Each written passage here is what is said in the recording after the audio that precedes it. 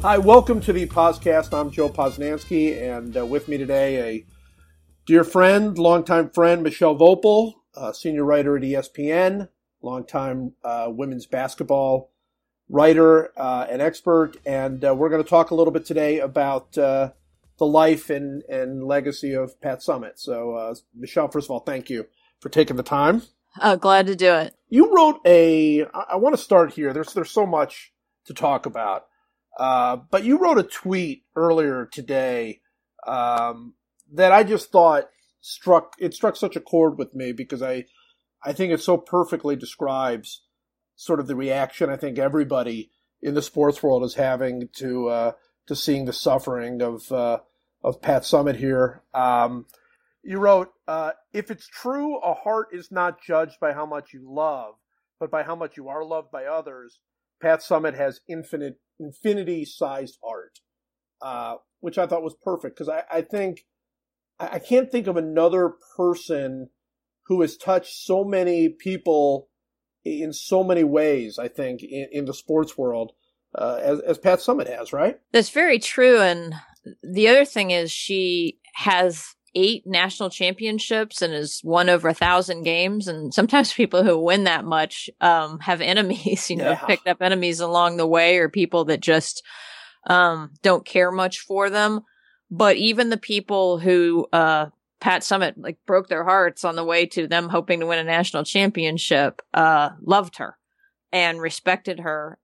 They wanted to beat her, but they also knew when they didn't that they had been beaten by the best. And beaten by somebody who really, really always showed so much respect and class. When she was playing other people, when she was doing interviews, when she was signing autographs. I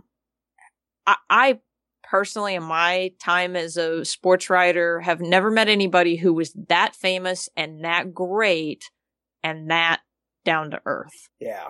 And that's, I think, what, sets her apart as much as the greatness. It's that her greatness was so accessible to people. Well, it's a very, very interesting subject because, as you mentioned, obviously the huge success that she had. I mean, she's one of the greatest coaches all sports, all time. No question about it. I don't think anybody would even argue that point. She was a fantastic coach. I mean, the numbers are staggering. I'm looking at her career record, 1,098 and 208, which is laughable. More wins than anybody. The championships, all of the things. But there was something bigger about her than the wins. It's as if she knew she was two people at once. I mean, this is how I view her. She knew she was this coach, and she was hard as nails as a coach and tough, and she was not only building teams, she was building young women and into adults and all of those things that great coaches do. But she was also a pioneer. I mean, she also knew every minute, it seemed like, that she was representing the game. She was representing, the various progress that had been made through the years, that she was at the center of. I mean, didn't you feel like she always knew there was an even larger mission than winning championships, which is a pretty large mission in itself?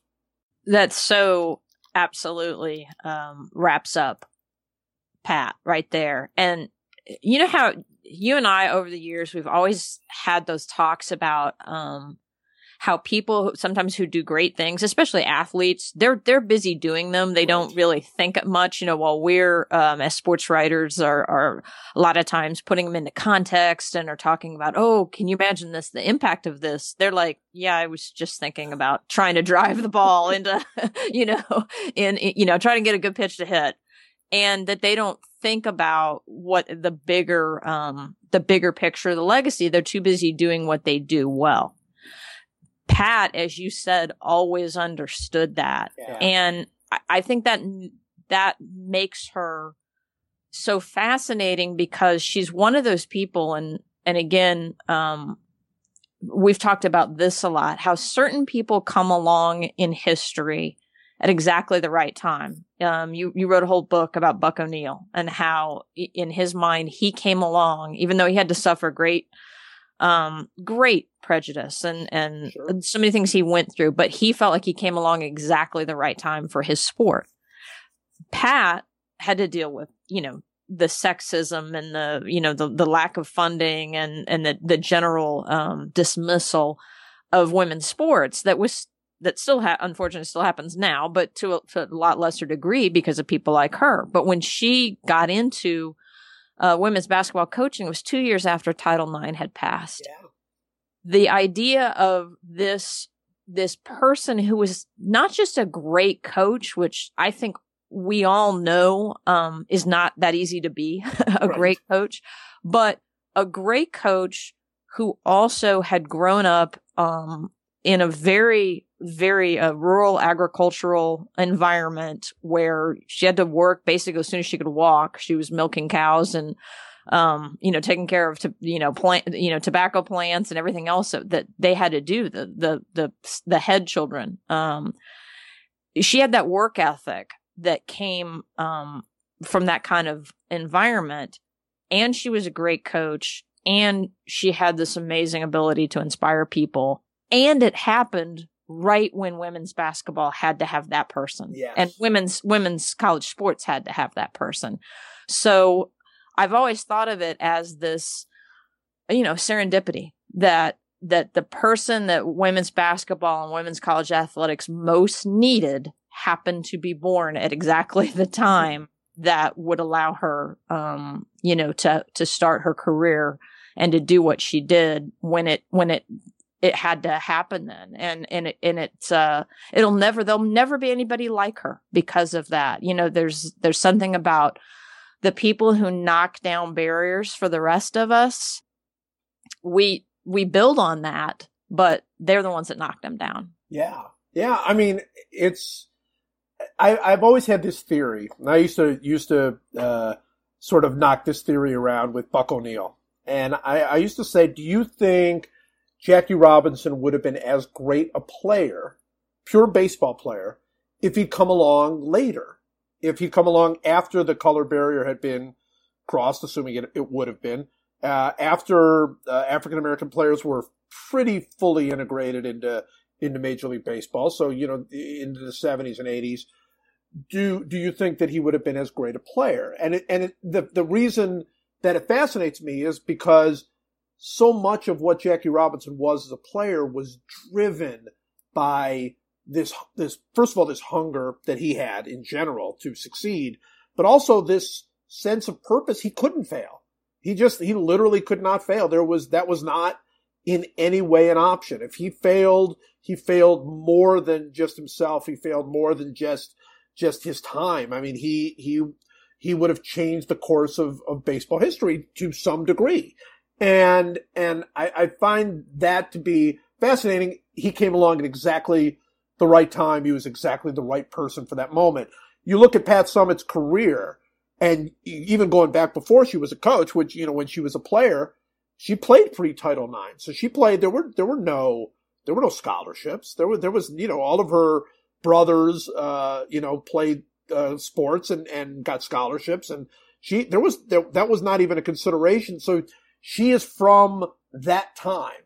And yet in her mind, she could imagine these great things that she would accomplish when those things didn't exist. And I find that to be extraordinary, absolutely extraordinary. And it's, I think we also kind of love the idea of the classic American dream, if you will. And that, this idea that if you work hard enough, if you have, the strongest of commitments, it doesn't matter if you come from, basically a tiny 2-room house, where you're scraping to get by, where your family, basically works, dawn to dusk. Right. You can become great. And that's what she represented, because, this little tiny place in Tennessee, produced this person who became I believe a global icon. Sure.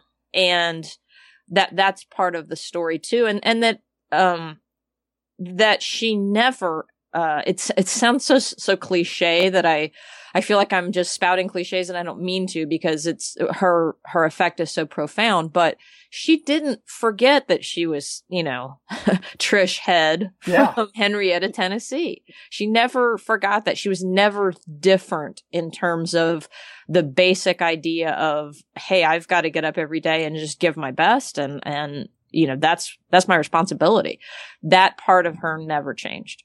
I want to get back to what you wrote in your tweet for a minute, because you talked about the way people love her. I mean, across the board. And one of the most, I think touching, but also one of the most interesting elements of that is how much her players loved her. Because you and I both know, and everybody who has followed Pat Summitt's career knows, she was tough. She was tough to play for. I mean, she would not accept anything less than really perfection. And when you don't achieve perfection, which nobody does, she came down hard on those players. She loved them too, and I'm sure that came through. But why do you think, and you see it with some tough coaches and you don't see it with other tough coaches. I mean, there are tough coaches out there that for the rest of their lives, the players who played for that coach go, what a jerk that coach was, But with her, I think people understood it while they were playing, certainly at the end of her career when she was already a legend, while they were playing. But mostly after they finished playing, they look back and just are in awe of the woman that coached them. I mean, I think that's really interesting. Why do you think that is so true? Probably because they saw two things. First, they saw how hard she worked. Right. And again, that's something you can't fake. They watched it happen. They saw that she was, up at, dawn, and she knew every scouting report, and she knew everything that was going on, and she didn't miss anything. There's so many funny stories that players tell now about, if you broke one of the Tennessee rules, for instance, there's the famous rule that if you played for Pat, you had to sit in one of the first 3 rows of the classroom. You could not sit in the back of the class, of any class. And how, Mechelle Marciniak, I think, once talked about how she was a little late to a class and she sat in the back, and Pat knew that afternoon, said to her, why were you sitting in the back of, your chemistry class or whatever? And she's like, oh my, this woman has eyes everywhere. But they knew she was on top of all that.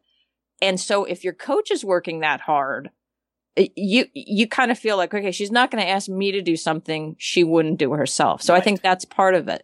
But the other part is they also, they saw how she kept in contact with everybody who'd gone through the program. So if you were, a young kid going there and thinking, this lady's a pain in the neck. Yeah. She's so mean.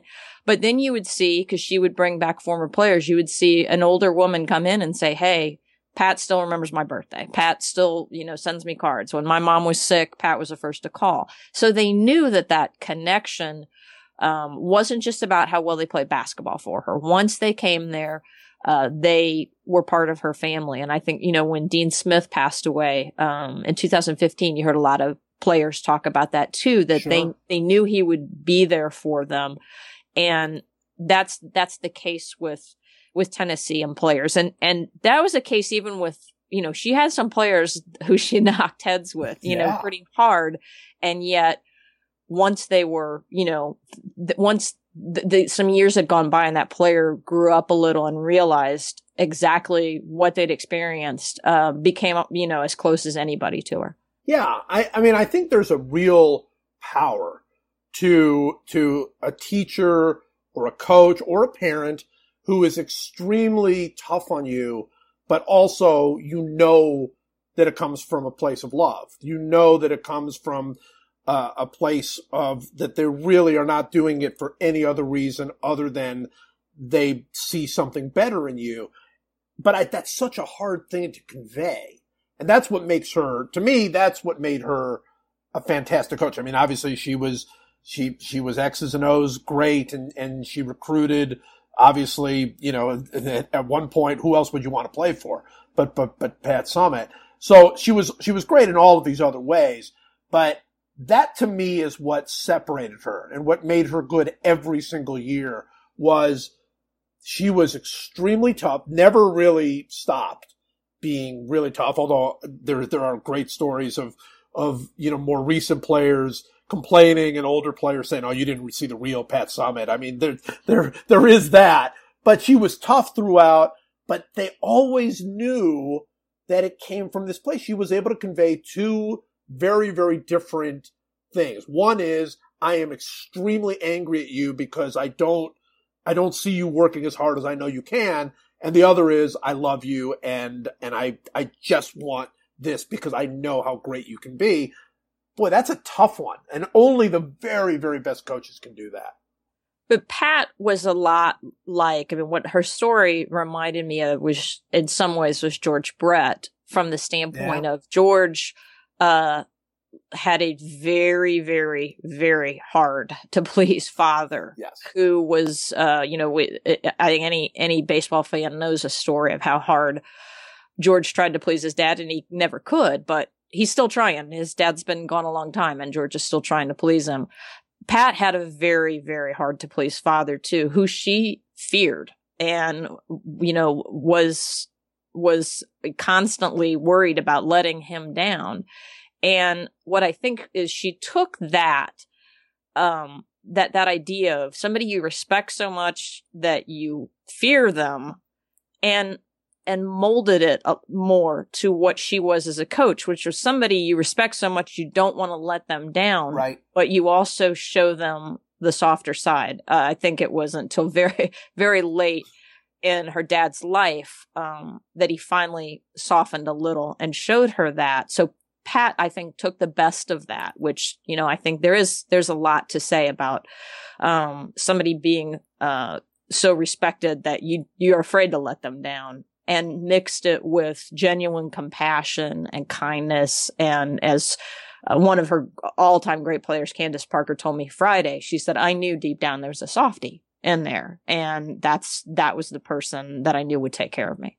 It's amazing. It's amazing that you can see through that, because, I mean, obviously, as everybody reflects on the career of Pat Summitt, I've seen, they talk about the icy glare on the sidelines. They talk about the grueling practices and the difficult. And yet, like I said, she was able to convey something so much deeper than that. George, you talk about George Brett. I think it was with his father. I don't think he ever felt like he got the other side. You know what I mean? I mean, it's always, he said he would go to every baseball game, and play scared. He was scared to death every single day. That's what drove him. I remember him telling me this. And I said, what are you scared of? And he goes, are you kidding? I'm scared the ball's going to go through my legs. Scared I'm going to go 0 for 4 and strike out 4 times. I'm scared of this. And I'm scared of what my dad's going to say to me at the end of the game. I mean, this was a, grown man still with that powerful fear. So I don't discount that Pat was able to use some of that too. I mean, I think Pat was, but I think it was a different kind of fear. It was, like you say, sort of the fear of you didn't want to let down this person because you respected, admired, and slightly feared her that much. And I think your point about there never being another one like her, there'll be people who try to coach like Pat Summitt. And there are now many, many people who try to coach like Pat Summitt, but you can't do it because the stuff that you think is important, the stuff that you feel like is what made Pat Summitt great, is kind of not the stuff that made Pat Summitt great, if that makes any sense. Yeah, she told this story. She told it a few times over her career, but I remember very specifically that she told it in 2008, which ended up being her last national championship. About the time she was 12 years old, and there was some work to do out in one of the fields that her family had in terms of getting up the hay that was out there. And her father drove her out there in the morning and basically said, I need this done by the end of the day when I come back to get you. And she wasn't she'd never done this particular task by herself before, but she knew there wasn't going to be any reprieve if she didn't get it done. She had to get it done. And I think that was, again, how do you you replicate that if you haven't experienced that? I think it's hard to do. So there were a lot of people that played for her that didn't have a life. I'll be honest. They didn't have a life that was as tough as the one that she had grown up living. Right. And so they were able to get the benefit of somebody who, as you said, was able to take the best parts of that kind of, hey, you can do this. I know you can, without it turning into, I think without it turning into, hey, if you don't do this, I'm not going to love you anymore. Right. Because Pat, the players did know she would love them. There was another story that has always stuck with me, from one of her players that her name, unless you're a women's basketball fan, you wouldn't remember her, but she was on 2 of Pat's championship teams. Her name was Abby Conklin. And Abby told me that, a few years ago, her mom came down with cancer and had to have a colostomy bag. And, everybody in the family, Abby, her mom and her dad, were all kind of freaking out about it. At some point it needed to be taken care of and the nurse wasn't there.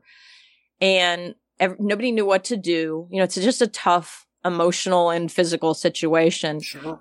And that Abby said, all of a sudden I heard Pat's voice in my head saying, Abby Conklin, what are you doing? Your mother needs you. You're not going to let a little bag of crap scare you. You're going to get this done. And you can do it. And she said, and I thought to myself, that's right. I can do this because I played for Pat. Yeah. And it's always that story's always stuck with me because it shows how much and as a sports writer, this, how much a great coach impacts their players on things that have nothing to do with sports, just the everyday, sometimes tragic, sometimes hard things that we have to deal with. A great coach can make them believe in themselves, long after they can't really shoot a basketball anymore or hit a baseball. They can still believe in what they can do. And that's really what Pat was teaching all along. No question. All right. What was your first sort of memorable experience with Pat? Because obviously you've spoken with Pat, many, many, many times through the years. What is your first sort of memorable experience with Pat? Well, this wasn't the first time I had talked to her. I'd talked to her several times, but usually in press conferences or in small groups, a couple one-on-ones. But in 1997 here in Kansas City, Pat was doing a clinic at UMKC, and they'd called me and said, hey, Pat's in town. She has a little bit of time if, a local reporter wants to talk to her, and we figured you would be the one who'd want to do it. So I wanted to get some photographs because the women's Final Four was going to be in Kansas City that next, year in April of 1998. So this was August of 97. And so, you're trying to multitask. And I thought, okay, well, I'll interview Pat. I'll turn on the tape recorder. I'll interview her in the car while I'm driving her over to Kemper Arena so we can get some pictures of her at Kemper Arena that we can use, in the KC Star come, March Madness. But the more I thought about this, the crazier it seemed to me because, I'd lived in Kansas City for less than a year then. And as you know, Joe, I can be directionally challenged at times. Yes. And so the idea of that I was going to be driving Pat Summitt and interviewing her, and we had, a certain amount of time to do it in, I thought, okay, I've got to take test runs. I've got to, oh my God, what will happen if I get lost? I was just in a total panic. Well, luckily, a good friend of mine, Brenda Van Langen, who's a broadcaster, stepped in and said, you know what, I'll drive. You do the interview. So that's what we did. We picked up Pat, Brenda drove, I did the interview. We got over to Kemper Arena, and I'm not going to lie to you because, there are certain people, especially early in your career, you talk to, your heart's beating really hard the whole time you're talking to them because you admire them so much and you're thinking, oh my God, I've got Pat Summitt for, 15 minutes all by myself to talk to. And so my heart was still pounding, and we get over to Kemper Arena. We took a couple pictures, and the photographer says, you know what? I want to take you over to the other. So we're going to have a little bit better light. And Brenda had run out to get some water or something. So she'd taken the car away, to go get something. And she's like, the photographer said, would you mind just getting in my car to go over to the other side of the arena? Okay. This car, it wasn't like a gremlin, but think of something worse. It was this just beat up rust bucket hatchback of a junky piece of car filled with, newspapers. I mean, it was classic, journalist car, right? And I'm looking at this thing and I'm just like, she can't get in that car. No. She's not going to. In the time I'm saying that, like with this look of sheer horror on my face, Pat has already opened the door and crawled into the back seat. And was like, oh, come on, Mechelle, let's go. Pat could tell how horrified I was by all this.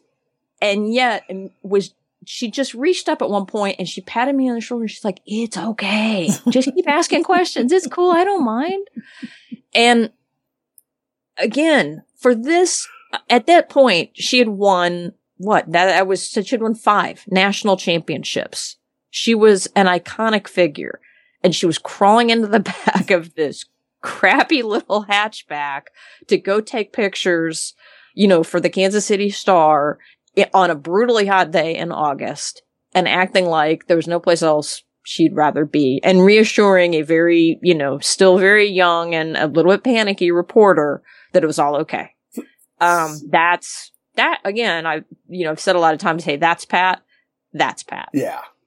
It's so cool because there are probably only, I don't even know what the number would be, but I would say that maybe a dozen, maybe less than a dozen people that you interview as a sports writer, that mean more than sports. They're iconic figures on many, many different levels. And you talk to them. So when you talk to Billie Jean King, or you talk to Arthur Ashe, or you talk to Muhammad Ali, I mean, obviously gone now, a handful of others, Bill Russell, a handful of people that transcend sports. And especially if they've been around for, a long time, you sort of grew up thinking of them as bigger figures than just sports because they changed the entire dynamic of how games are played. They're just completely different. They're not just famous athletes. I mean, if you meet Tiger Woods, yeah, I mean, that's, Tiger Woods is a great athlete and golf definitely changed because of him, but he really was he's just a great golfer. I mean, it's cool. And I could see a young person being very blown away to meet Tiger Woods. But I don't think of it as the same way. When I interviewed Pat Summitt the first time, I was already pretty experienced and I'd already dealt with a lot of people, but it was fundamentally different because she was this figure that was so much bigger to me than sports. Because again, you can almost, I mean, there is a, I don't know what you'd call it, but there's a prehistory, I guess, of women's basketball. And you've written quite a bit about it, going back, forever, going back 100 years or 80 years or whatever, where, women basketball is being played in the shadows and that sort of thing. But the women's basketball as we know it now, the enormity now of the women's Final Four and women's basketball in general, she's in every chapter of that history, literally in every single chapter. And I think that makes her fundamentally different, I think, to interview, don't you think? It does. It really does. And there are certain things that she did, not just in how she coached her players and the fact that she really, understood the way that the game grew and understood how to she changed different things she did tactically. Sure. But, as an example of something that she did that really, really changed the game for the better is how willing she was to go play anybody who got good. Mm-hmm. And most coaches do not want to do that, especially if they're on top. they want to be pretty selective about, going in and potentially exposing themselves to the new hot young team or hot new team that could knock them off, right? What do they have to gain by that? Pat had the exact opposite approach to that. So, for example, when Connecticut was on its ascension, there was a television opportunity on Martin Luther King Day in 1995. It was a Monday afternoon that they could get on ESPN. And UConn at that point was number 2 and Tennessee was number 1. UConn had never won a championship at that point. Tennessee had won 3 by that point. So there was not necessarily a great incentive for Tennessee to play this game, right? They were already on top. But sure. Pat understood and had always believed you have to do these things to grow the game. That's part of it. You can't ever be afraid to take on the new challenger. You have to face them, and it's for the best of women's basketball, which she always kept at the forefront. That television window fit really well for UConn because it was a home game for them. They sold it out. It was a tough window, tough time for Tennessee. They had played a road game at Auburn on Saturday. So that's the Saturday night. So that was their turnaround time. They played on the road Saturday and then, immediately had to, get on a plane and get to Hartford to play Monday afternoon at UConn. Well, Pat did that. Yeah. And she did it again, not because, oh, wow, I have to do this for Tennessee to get exposure. She did it because she knew it would be a historic women's basketball game. And it was. Yeah.